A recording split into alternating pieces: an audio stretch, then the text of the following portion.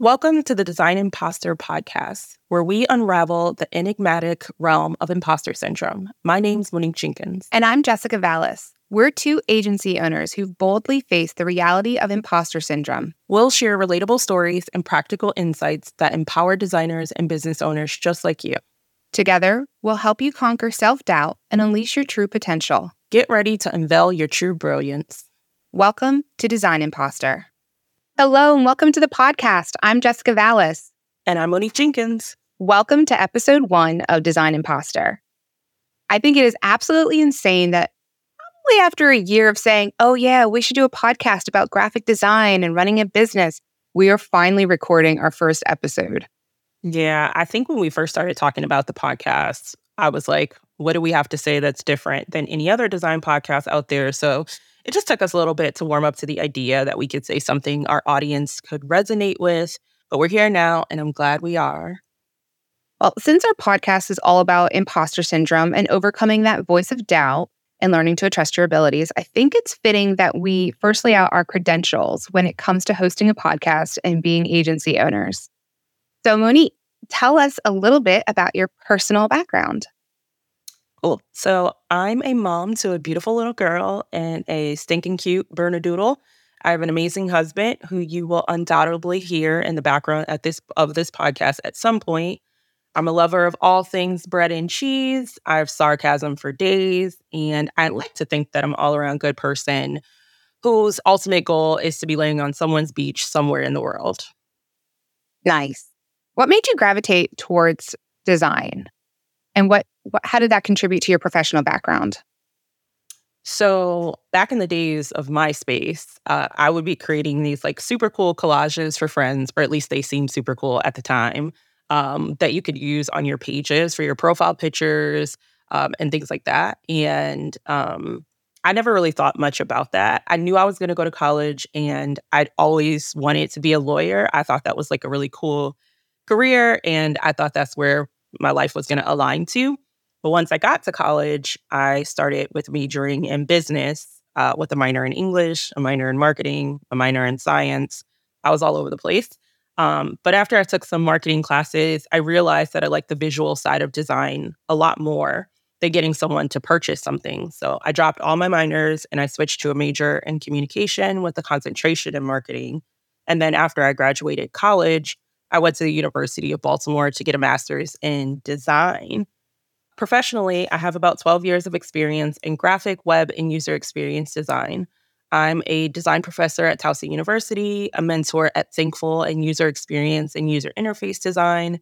I run a non-for-profit in Baltimore aimed at helping women and non-binary creatives advance into executive positions. And I also run my own design agency, Jenkins Creative. And I started my company because as I navigated different industries as I was working, I started to notice the lack of representation, specifically for people who look like me. I found myself being the only Black person or the only woman in almost all of the rooms that I was in, which seemed weird given that there are more than 2 million Black-owned businesses in the United States and we gross $150 billion annually. You can cue like the musical sounds at that point. So my thought was, how do I help us advance in our business? And from my experience, I understood how important it was to have a brand that is easily recognizable to your audience and how effective design can help people navigate your site. So I think that when people think about design or think about their brand, they really think about their logo. And your brand is about reinforcing your brand voice and your tone, as well as your logo and your identity, and helping people to kind of suss out, how they make that relatable to their products and services always has served me really well. And I wanted to be able to represent that to the community around me. Brand is more important than ever with social media allowing customers to gain so much exposure to you on a day-to-day basis. And that's what I get to do for other people's businesses. I love that you said that branding is more than logo, because that is probably my least favorite part of a brand is the logo. It is one image. Brand is everything else. It's the feel that people get when they look at your company. It's the reputation. It's the messaging. So it's a lot more than a logo. So I'm really glad that you said that. We also hate logo design. Sorry, guys. Yeah. It's not our We'll do it. We'll do it. It's just not our favorite. It is not our favorite. So, Jessica, tell the imposters listening about your background, both professional and personal. Let's start with personal. Okay. Personally, I am a mother of two boys, George and Finn. They are almost 4 and 5, and they're crazy wild. They love bugs and the Titanic for some reason. Um, and they're very hands-on, which keeps me busy. I'm also a cop wife. My husband works in Baltimore City. I'm a world traveler. I've done a lot of solo travel. I've been to England more times than I can count, to the point that I'm not a tourist anymore. I've been to France, Germany, New Zealand, Iceland, Malaysia, Japan, Hong Kong, and I'm sure there's other ones that I'm just missing here. But I just want to keep adding to that list. And I'm also a wannabe interior remodeler. I'm like the Joanna Gaines of home remodeling, but if you were for like mid-century modern look. So I don't do the shabby chic farmhouse feel. I'm all about those bold colors and really dated wallpapers. BT dubs, Jessica's never invited me on vacation in all of the places that she has gone. I've been Well, to Ocean City. So, oh, yeah. please, you go to Jamaica and all over the place with your family. I mean, I'm saying like I've never been to Germany. Like Jamaica is like the Ocean City. No, I'm just kidding. Didn't you get Jamaica a was passport beautiful. for your baby like I did weeks as after soon as she was born? Yep, and play those games. We going out of the country. Let's go. Let's go Yeah. right now. George has a passport when we went to Mexico, but I still have to get one for Finn. So put that on my to-do list. Actually, But anyways, so I guess professionally, when I was trying to figure out what I wanted to do for college, I was all over the place because I felt like I was good at so many things. I enjoyed art, creative, like creative art, creative writing, public speaking, things that involved like a leadership role. So I ended up majoring in business communication at Stevenson University, and that focused on every form of communication: visual, oral, written, interpersonal, corporate, and cultural. And it was one of those courses where I felt like I didn't need to study because it felt like I was getting a degree in being myself. Everything came so naturally. And because everything was so diverse, it really opened up the job market for me. Right out of college, I got my first corporate job at Wells Fargo Securities in equity research as a publishing coordinator for different reports, notes, and conference materials about stocks, industries, and then just different recommendations that analysts would make about, the world of investment.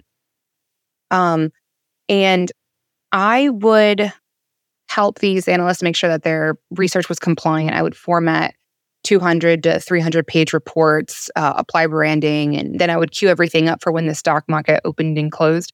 Not crazy exciting, but I did end up learning how to streamline processes from something that would normally take 3 hours to 30 minutes.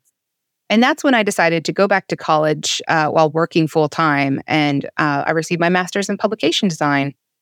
I worked with Wells Fargo for almost 8 years until I was part of a department layoff in July 2019. And I was 6 months pregnant with my son, Finn. And I had already had thoughts of starting my own business.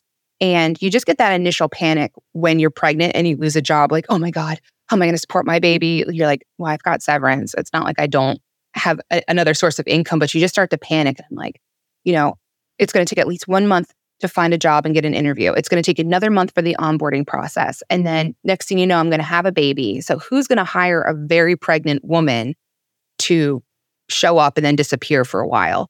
So that was kind of my sink or swim, let's start a business moment. And so I had my baby, and he would come with me in his little car seat to like networking events. I'm like, sorry, here's the newborn. And everyone's like, oh, how cute. You're so dedicated. I'm like, yeah, I know. I was gonna say that's a great like open liner. Like, oh, Yeah, look at people my would be cute like, oh, I baby. love kids. I love kids. Look at my cute And baby. But give actually, me a job too. at one of the meetings where I brought my son, Finn, I actually met one of my first like long-term clients who I still work with. And he was like, oh, I love kids. And Nice. he didn't seem to mind at all. But then March 2020 hits and the world shuts down and life got crazy because of COVID. And people were just holding on to their dollars understandably. So it was a little bit of a slow start for me getting my agency started. Not only did we have COVID, but when I left Wells Fargo, everything was confidential. So I was not allowed to bring my portfolio with me. So I was starting a business and had nothing to show for it. But after 2020, we get to 2021 and Harvard Designs breaks six figures. We brought on contractors and I started mentoring, and it's been an amazing journey ever That's really since. cool. I think your story and mine's differ very severely in like how we treated like after college. Like Wells Fargo was secure for you. So like I 100% understand like why you stayed there. I hopped all the places and all the companies and all the sectors, from politics to education to fintech to government, all over the place to just like find the place that best suits me. But I'm also a very firm believer and like hop around and get your capital I felt wherever you like can go. I felt like I never knew where you were working every time I messaged you. It would be Yeah, someplace new. I'm like, I just talked to you 3 months ago. What do you mean you're starting at a new company? I got no loyalty. I'm loyal to me. Okay. I'm loyal to me. Long are the days where someone works at a company for 30 years and just like stays there and is complacent. I'm very much a person who's like, yeah, you gonna pay me an extra what? 50, $60,000? Girl, I would love to be on your design team. Let's go. Let's get over here. Let's be a part of this. So yes, it was hard to keep track for me, even sometimes to be at a new space, but it all worked out for the best. I think it gave me a lot of context in a lot of areas that I wouldn't have otherwise been comfortable in. I think like my ability to jump into a new sector and start to gain knowledge and understand and then just run is like incredibly high, because education and fintech have nothing to do with each other. Working for the government is wildly different than working, at an agency or, in a retail space or something like that. Like all of those are so wildly different that I think it gives me an opportunity to be really full service for clients because I have a little bit of experience in a bunch of different sectors. However, like you, if I would have found something that was like super solid and stable, then like I certainly could have stayed. But I was always in like a space where, we're about to hit a massive run of layoffs for one reason or another, or I get bored really easily. I'd be like, oh, we designing pamphlets again? That's Yeah. crazy. I gotta go. I kind of knew my layoff was coming because the work just started to really slow down. I kept asking, like, are we going to get a temp for when I go on maternity leave? And they kept putting it off. So actually, I got laid off when I was on a week-long vacation. But for like a couple weeks before, I had slowly started to clear my desk out. And so when I finally got laid off, there was like nothing for them to send back to me. They're like, do you want this box of tissues? I'm like, no, just throw it out. There's nothing of importance there anymore. That's crazy. But I always tell people you should start to, like, you should see the signs. Like, I think, like, don't be so inundated into, like, what someone at a company is saying to you that you don't see the signs of, like, things happening, which, like, you started to recognize, like, hey, work is starting to slow down drastically. What's going on here? Let me start to get my stuff. Let me start to kind of, like, pack myself to get myself in a place to be out of here, even though you knew a layoff was coming. And if you know a layoff is coming, stay, get your severance, and then, Yeah. take the time that you need to. And if you can make it through maternity leave, do Exactly. it. Get those 4 Exactly. months. 100%. Look, get your time in and let them do that. And, severance, you can get severance. You probably can start working another job. That's double the income. I like those odds. Yep. So you talked about jumping around a lot. Tell us about how you went from design to UX. So I was working at a publishing company in Baltimore that dealt with stocks and investments and things like that. And we pushed out a promotional offer for some service. I don't even remember what it was, on a Friday. And when we came back on Monday, it bombed. It was like $1 million promotion is what it took for like production, all of the design, marketing, and all that jazz in between, copy. And it just bombed. It didn't do well at all. And our CEO at the time came to me and was like, Monique, if you would have used red instead of blue, we would have sold $2 million worth of product. And I was like, oh, okay, cool. That's me. Does the design that didn't do it. But that made me start to think about, how design kind of manifests for the end user and what that looked like. And at that time, I'd never heard of user experience design. I didn't even know what that was. And I just knew that something wasn't right. Like, first of all, I'm not about to take the accountability for an entire company failing at something, but like, of course, it would be me, the lonely Black girl. But also, how do I take that information and make it actionable in a way that serves me in the future? So I started talking to our marketing team. I started talking to our customer service team. I started trying to listen in on phone calls and have a better understanding of like what was happening, because those departments were getting complaints about the design, complaints about the product that was actually being offered, complaints about a bunch of things, but it wasn't manifesting anywhere. They would just kind of internalize that information and never use it to make our product or service better. So once I started to gather all this insight, I started making those things actionable. So like when I was a designer, I really thought about design from a very like aesthetic space. I was like, hey, I need to make sure the colors all match and I need to make sure that there's hierarchy. But what I wasn't taking into consideration was like color contrast, like how buttons that are of a similar shade to my color palette, although aesthetically pleasing, had no real functional value for someone who was coming into our business because they couldn't see that. They couldn't distinguish between like what was an actionable item that they needed to do, to click on, versus what was just like flutter for them not to really pay attention to. And with heat mapping, I started to see that they were engaging or clicking on images, maybe to gain more clarity, maybe because, we were having an older audience segment. There were mostly white males who were in their 50s who had a couple mil in the bank. And I needed to be able to allow them to engage with certain elements that I wasn't thinking about before because it wasn't feedback that I had ever gotten. So internalizing all of that, I wanted to go back to school. At this point, I'd already gotten my master's and we never talked about user experience design. I don't think it ever even came up in our program. But afterwards, I went back to the University of Baltimore and I started to look into a certificate program that would help me gain a better understanding of audience segments. And once I did that, I was like, okay, I'm never going back. Also, someone paid me my first $100,000. And I was like, that's it. That's it right there. That transition from graphic design where you were making 50 to this one over here where you're making 100. This is exactly where you need to go, baby. Let's get it. Follow the money, right? Exactly. So that's how I kind of made that transition. It wasn't hard. I don't think the shift from design to user experience is hard. I think that it's hard to challenge yourself on some preconceived notions that you have as a designer, which is like, I like this design, so I think it works. Is the mentality that I used to have to what best serves the people that we are trying to touch? What are we trying to actually get them to do? Do we want them to sign up for a newsletter? Do we want them to click on a specific button to engage with an element? Like, what's the intention behind what we're doing? And now I'm all about functionality over design. So what functionally needs to work in order for design to manifest? So design and aesthetics is like the icing on the cake, but the cake itself is user experience design. Well, thank you for enlightening me about that. I love it. I think it's interesting that you look at things from the user side. And then when I'm designing websites, a lot of times my clients aren't quite there at a budget scale to like have a full on UX experience and, all this research, but they care about search results. So when I'm designing, I'm not necessarily, I'm trying to think of the user, but I'm also thinking about like how search engines are going to crawl the site.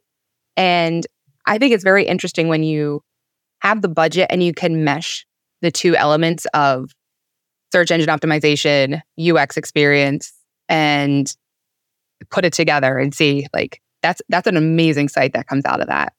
Agreed. So let's tell everybody kind of how we met. Of course. It was so long ago. We're very old now.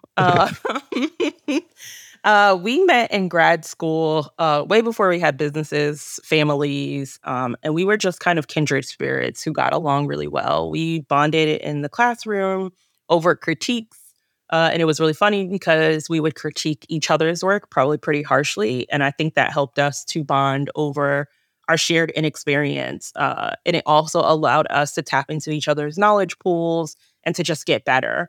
And I think that that mutual level of like, you know, hey, your work sucks, Monique, was pretty good for us at least. Oh, And it kind yeah. of helped us to form a relationship. When you're in grad school for like something like graphic design, you are the opposite of an imposter. And we were definitely like, Yes. our stuff's the best. I'm gonna critique you. But we were all in the same boat. There is this one time, and I'll never forget this story. We were in this 6-hour Saturday class, and we had to do everything from scratch for this one project. If it meant taking pictures on your own, writing the text, doing the copy, and just putting everything together from scratch. And I don't remember the specifics of the project, but somebody used these quotation marks from some obscure font as a design accent. It wasn't even for a quote, which was strange in itself. But I remember looking at the design because this quotation mark was just kind of floating around. And I said, I think that quote looks like sperm.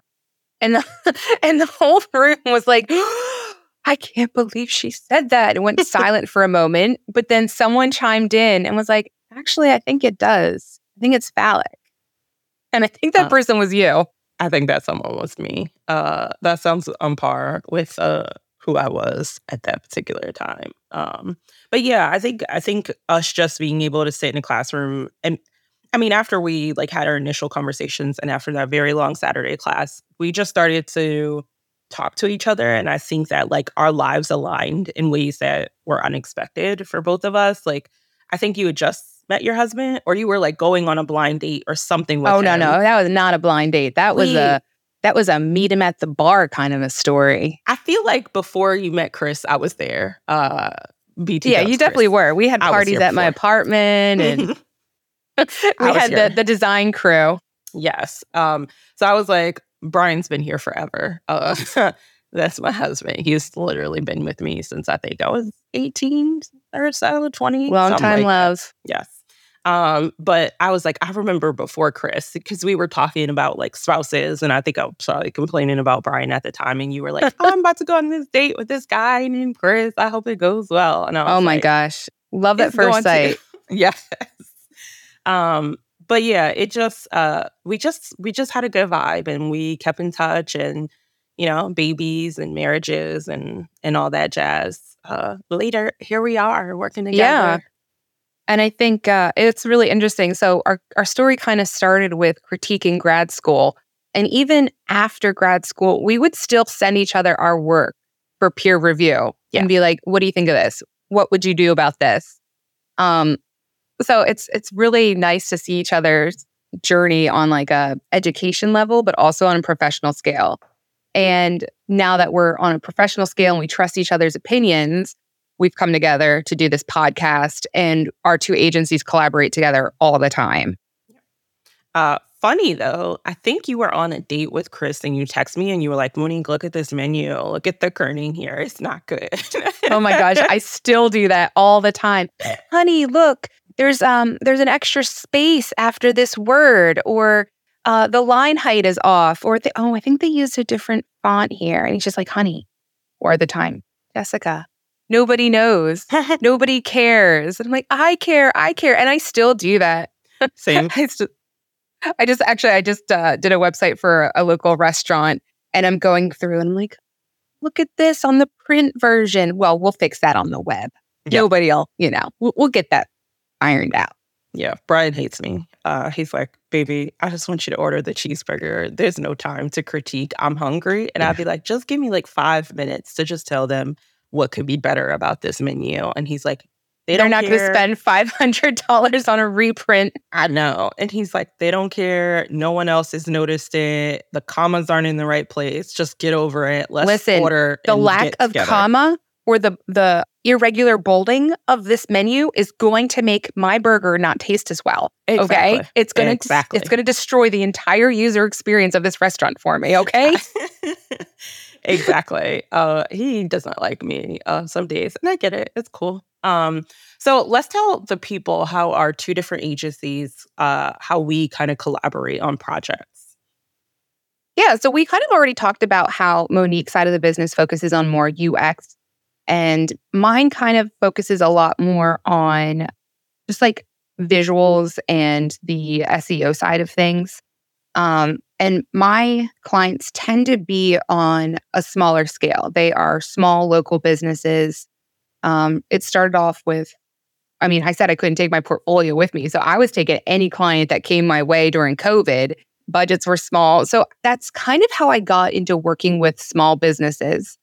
Um, but now I've gravitated away from just like startups to small person businesses between 1 to maybe 10, 20 team members on board. They've been in business for a couple years. They're ready to make that transition from this was my original website. We've grown significantly. Now we're trying to, grow up, glow up a little bit. So I take on a couple clients every month. And then they tend to stay with me for a while. I take on multiple projects and, they've got decent budgets for small businesses and I try to work around them. But I think you're different in that you'll get that one big client and that is your client all year. Yeah, show me the money and then we can talk about whatever you want to talk about. Our audience are different because, I think yours is more small businesses. I don't really know how people be finding me 100%. I think it's all networking at this point for my agency. But I take on clients that have a larger budget, probably in like the 30, 40, $50,000 range, and then work with them on a project. I think sometimes the projects it's probably take a year. Sometimes the projects take a week. Like we've pushed out a promotional website in about a week for a client for $30,000.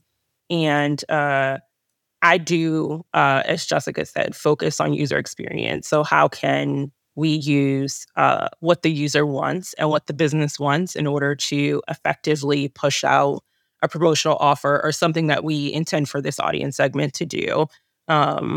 And it's been working out well. I think our businesses mesh in a lot of different ways because we serve different clients and you get to experience different things. Like the level of like attention or detail, I think that I've gotten from clients who had a $500 budget versus the level of like interest and things like that from a $50,000 client are wildly different. And it's interesting to just like note that as like an option out there in the universe, which is like people who have a lower budget tend to be a little bit more in the weeds of like the day-to-day like interaction of what you're doing with their project. People who pay you 50,000 are like, yeah, you're the expert and we expect for you to like get it done.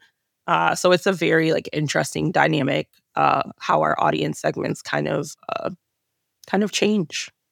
Yeah, it's interesting too because when I say like working with small businesses, these still aren't even the clients who, I've got a $500 budget to redo my website. They're usually within like the $10,000 range. And it's all about working within that budget because not only are these small businesses, but their first experience with a website designer or with SEO, they were likely burned. Mm-hmm. So they're not about to hand over, tens of thousands of dollars. But what's great about starting kind of in the low stage is that we build that trust factor and most of them stay on as retainer and we continue to build that relationship. And you're working with me now on one client, one of my very first clients. And they came back and they said, we're ready. We love the site still. We want to glow up. And I was like, okay, well, I'm going to bring Monique on and you've got a little bit of a bigger budget this time and we'll bring that UX experience on. And they are so excited. Yeah. And I think that's where we differ too. Like, I think that my clients are like hit it and quit it, for lack of a better term, is like, we're going to work together once and then we're never probably going to see each other again, which is fine. I love long relationships, but I don't think that my relationships with my clients manifest in like, hey, we're going to do a multitude of projects, maybe sometimes, but not all the time. I think maybe one or two of the projects that we had, like they came back for additional work and things like that. But I think that we become friends, which is an interesting perspective. Like, I think that all of the clients that we've worked with in the past have my cell phone number and text me randomly about life and other things and ask about my daughter or my husband or Oh, ask yeah. about us and things like that. So like they don't manifest all the time as like new work, but they do like stick around to just like check I in and be a part of I life.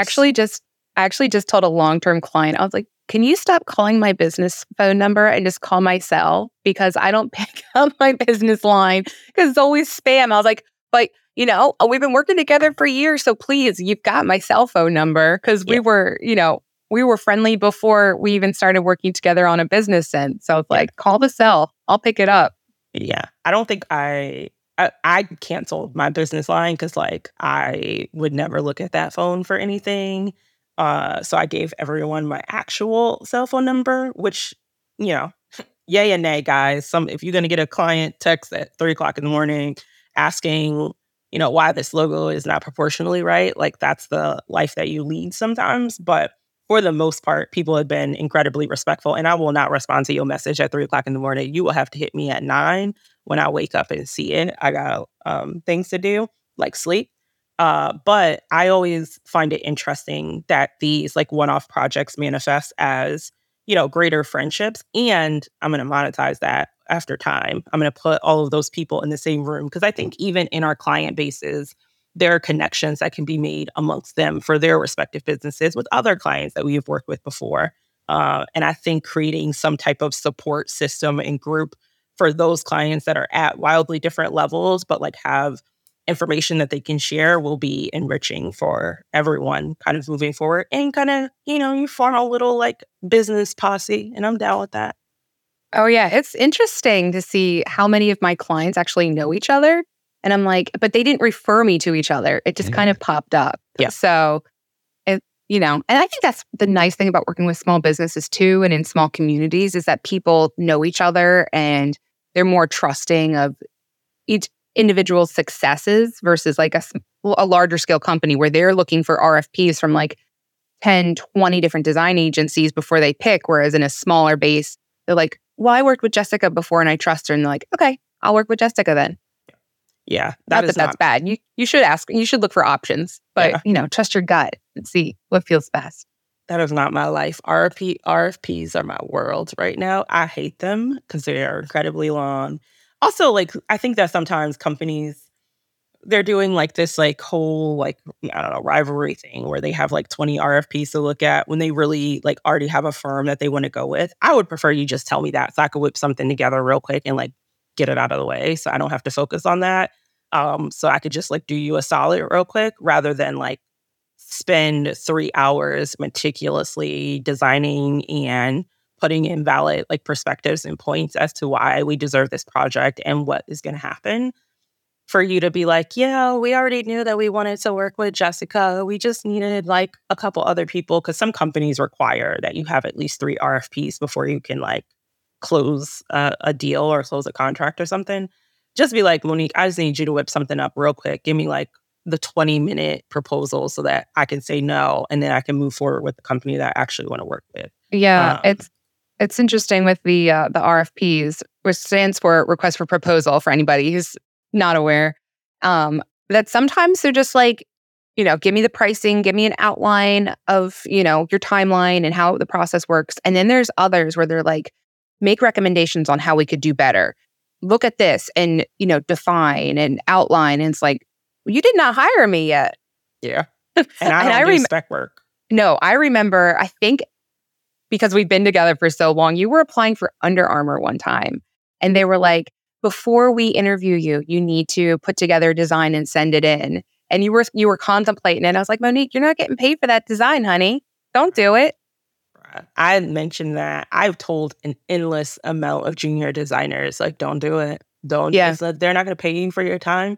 Do not get into this whole, let me conceptually gather a bunch of like data points from a bunch of different designers and pick out what we want and what we don't want. If you want me, you better pay me or pay, designers that you're going to interview for a time that it takes them to do some type of case study or something like that. Like, I think giving someone a $50 or $100 gift card for their time and effort or capping the amount of time that it takes for them to complete a project, which people never do. Like I certainly give out design tests when I'm interviewing people and I always think like, don't spend more than an hour on this. And people are always like, well, I actually spent 12 hours. And I'm like, no, an hour to just like do the basics and then get it out of the way, but not like, Yeah. don't I invest just 30 hours of work into this because you're not getting paid for it. Yeah, I just onboarded somebody on Monday to help with content writing, and but specifically for content writing with AI. And I was showing her my process, and I was like, "Do not spend more than 20 minutes per article on this. Like, you're having AI help do a refresh on the copy. Like, you don't have to take it too seriously. Look for these things." And she's like, "I just did 3 articles," and I was like, "You started three hours ago." It's not that serious. Like, just Yeah. just pump them out. It's a workhouse here. You want to prove yourself though when you're a I junior know. designer. I remember being like, I don't even know what I don't even know and trying to figure out like best path forward and failing horribly at it and not being confident in my work, cue imposter syndrome.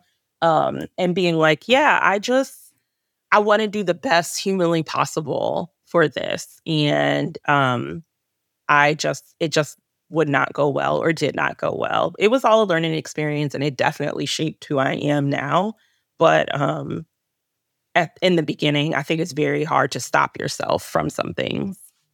Yeah, I think this is a great segue to kind of closing out the episode and just to kind of briefly go over some of the things we're going to discuss in future episodes, like RFPs and proposals, contracts, packaging, um, mentorship. What are a couple other things you can think of? I don't know. Off the top of my head, I have absolutely no idea. I need to look There's a lot. There's a lot to cover.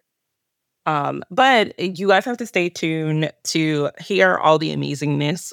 We're going to walk you, I think these first couple episodes will walk you through how each of us runs our business, how we find clients, how we price our work, proposals and contracts like Jessica was talking about, to help you kind of start your business or start your enterprise and how you find the right clients, all of that jazz in between. And then eventually we'll go into some more fun and free episodes. But at first, we kind of just want to outline how you would get started as a design agency owner and the things that you kind of need to do. And we'll have guest speakers who will come on and give you their perspectives on how they run their own respective businesses or, tax accountants, how you should set up your LLC or S Corp or all of that jazz in between. So you'll have to stay tuned and we will have all that funness for you soon.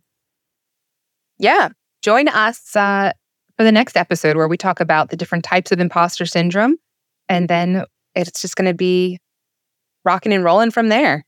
So Thanks. Thanks everyone for listening. As we wrap up our captivating journey on today's episode of Design Imposter, we want to leave you with an empowering message. Self-doubt may be a universal experience, but it should never define your worth or potential. Embrace the power of your unique voice, trust in your intuition and abilities, and continue creating fearlessly. Remember, you belong in this space, and your contributions are immensely valuable. Know that you are never alone on this journey.